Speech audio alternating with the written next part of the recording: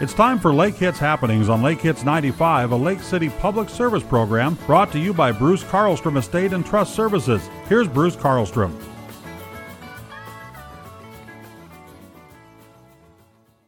Good morning, everyone. Welcome once again to Lake Hits Happenings to you each and every Friday morning at this time.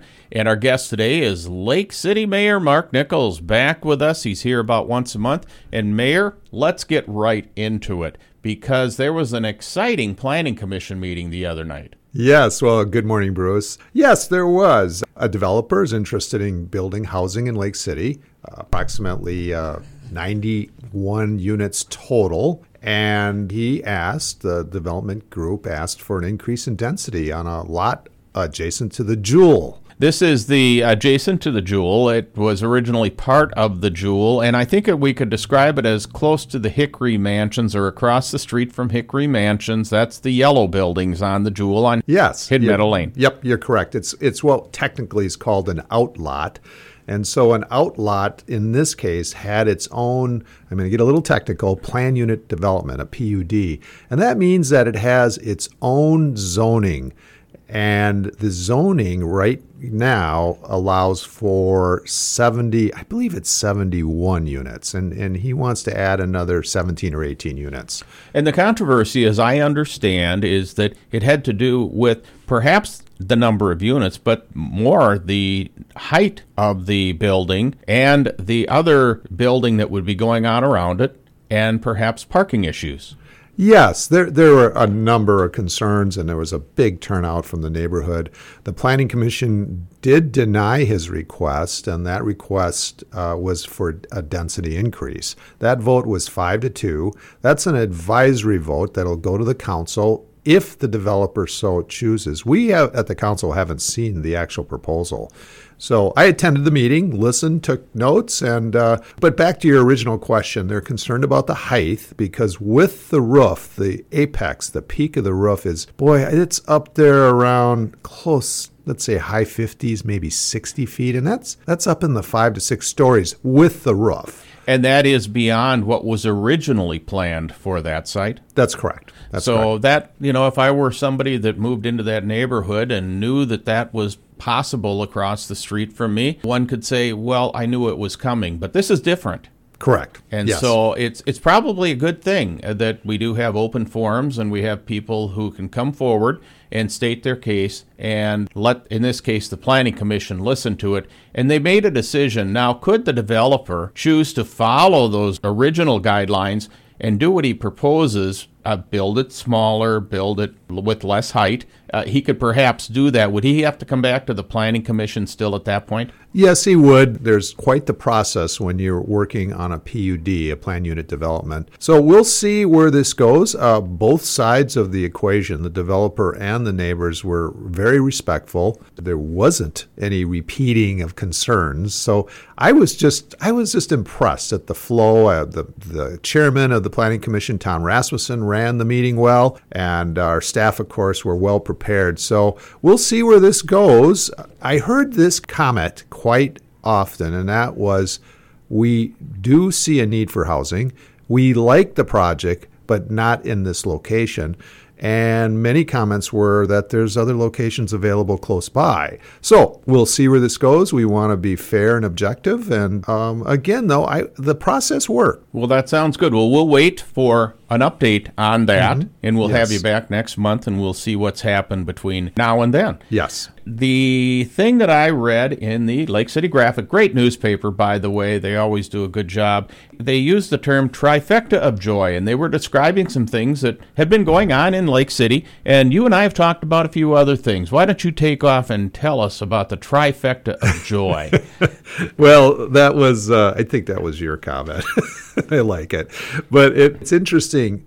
First of all, we had a group of citizens get together in that 30s and 40s age group, just wonderful group of citizens that are planning a fall festival every weekend in October. And our parks are full and vibrant. I can't wait till Halloween where citizens have bought tombstones and they painted them up themselves. I can't wait to read what people have come up with. So that'll be fun. But that's just, I drove by Patton Park and it's been packed.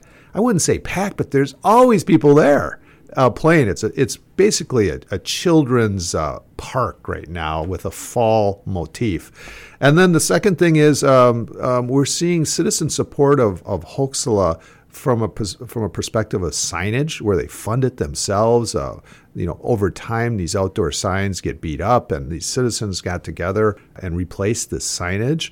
And then a number of citizens just donated. I can't remember the number, but it was a substantial number of trees with a substantial amount of money. So, like you said, trifecta of joy. Things are really happening in this community. We're getting things done. Well, and we know that with the number of ash trees that we've had in our community, as any community around us, they have had to be taken down, and that's a continual process, but we need to replace them. So these people came forward, and they provided trees for the city. So the city does not have to worry about that additional amount, although you're dumping a lot of dollars into tree replacement anyway, but this really helps. The splash pad, I was over to that at Ohuta Park. What a cool thing. Yes. And if you get over there, you can take a look. You can see the donors. We talk about community involvement put together with the generosity of corporations within the community, and the community itself, and you'll see that people were able to contribute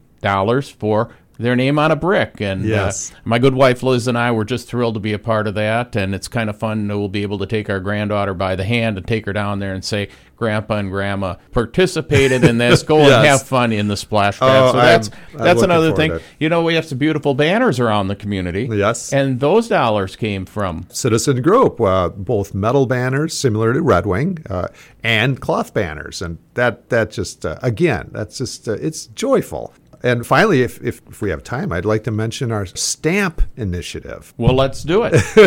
Well, the federal government, I think all of your listeners are aware of this, that the federal government will issue unique stamps. They're commemorative stamps. And these are postage stamps. Correct. Postage stamps. Good point. Just regular mail postage stamps. And we applied for a postage stamp, and we hope to get approval from the federal government to celebrate the birthplace of water skiing, which would be 100 years in 2022.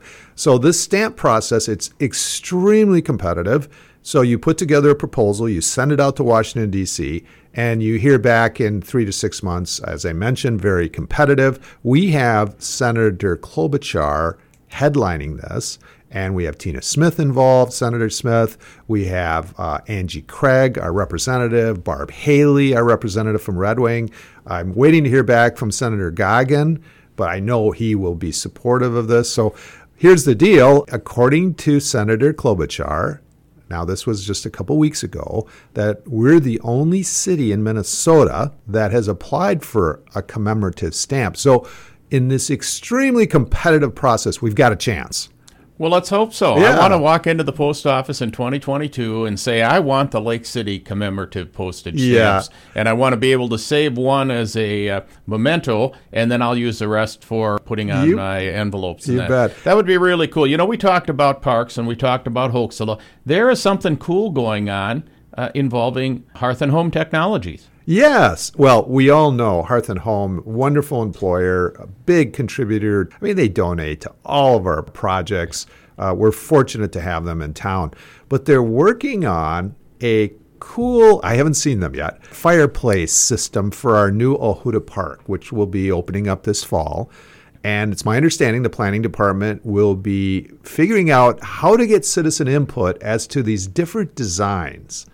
And so it'll be an outdoor fireplace, so I assume that's gas operated. I'm excited about that. I was in a meeting this morning, and I just heard this news, and the whole group was fired up. So I think I introduced that saying it was Hoaxilla Park, but this is actually Ohuta Park, which has gone through some major renovation. It is really shaping up to be nice, and you're really getting to the end of that now. Most of the landscaping is in, so that would be a great addition, and we want to thank Hearth and Home Technologies for doing all that they do in the community, and we'll look forward to see what happens at Ohuta Park with a fireplace from the largest fireplace manufacturer in the world right here in Lake City. Yes. Mark, thanks for being here, and thank you for listening to Lake Hits Happenings. Thank you for joining Lake Hits Happenings, brought to you by Bruce Carlstrom Estate and Trust Services on Lake Hits 95.